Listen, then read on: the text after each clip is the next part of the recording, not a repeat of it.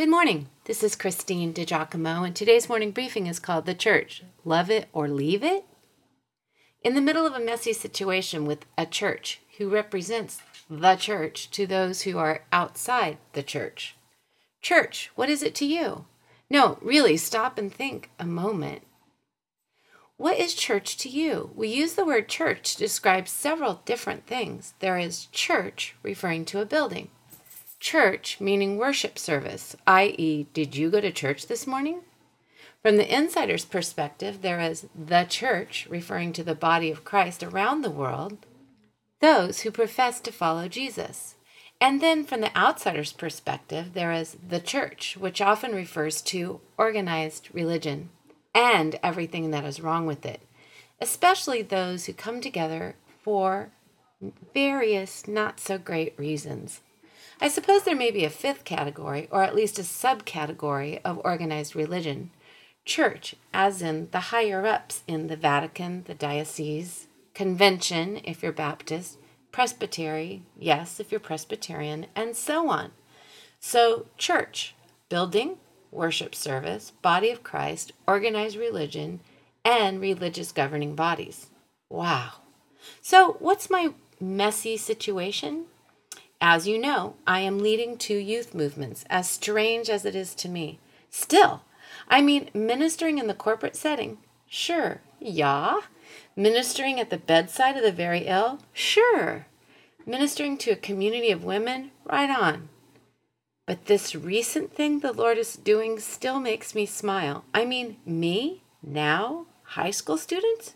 Really, Lord? Movements? Yes. Last Sunday night, when I asked our varsity football kicker to close our gathering in prayer, as he prayed, he thanked God for the movement taking place in our high school of people wanting God. Now, how cool is that? How apt.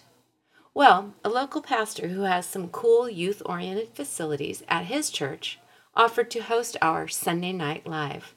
After meeting with the pastor and his youth pastor, I said, hey, we'll try it. It was really great because they even served tacos for 100 kids.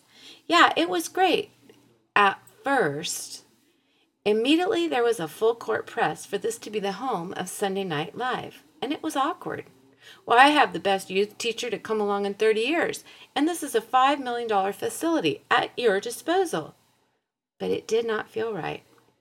2 days later, at our weekly leaders meeting, about 15 students at the high school and me, it was unanimous that the team would prefer to meet in private residences, backyards, the beach, etc.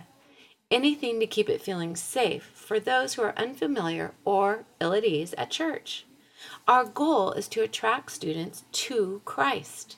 So, of course, it was mine to let the pastor know that we were going to keep moving around, at least for now. And we'll talk soon, I said. I hope you understand. Oh, he understood all right and went around me to the students' Facebook page, lobbying for SNL to meet at his church and including some offensive statements like, if anyone thought the sanctuary was too churchy, then they are not a Christian. Oh man, then I knew why had not felt right to me. It wasn't, and neither was he. He has continued trying to press his point with promises of a coffee bar and a shave ice machine and, oh yeah, the best youth speaker he has heard in 30 years. What is he thinking? Does Paul's term, selfish ambition, fit? I think it does. This is the first exposure to church for some of these student leaders, most of whom are about 16 years old. Because they see this fellow as representative of church, what impression do you think will be made on them with regard to the church? Oh, and then what about their parents?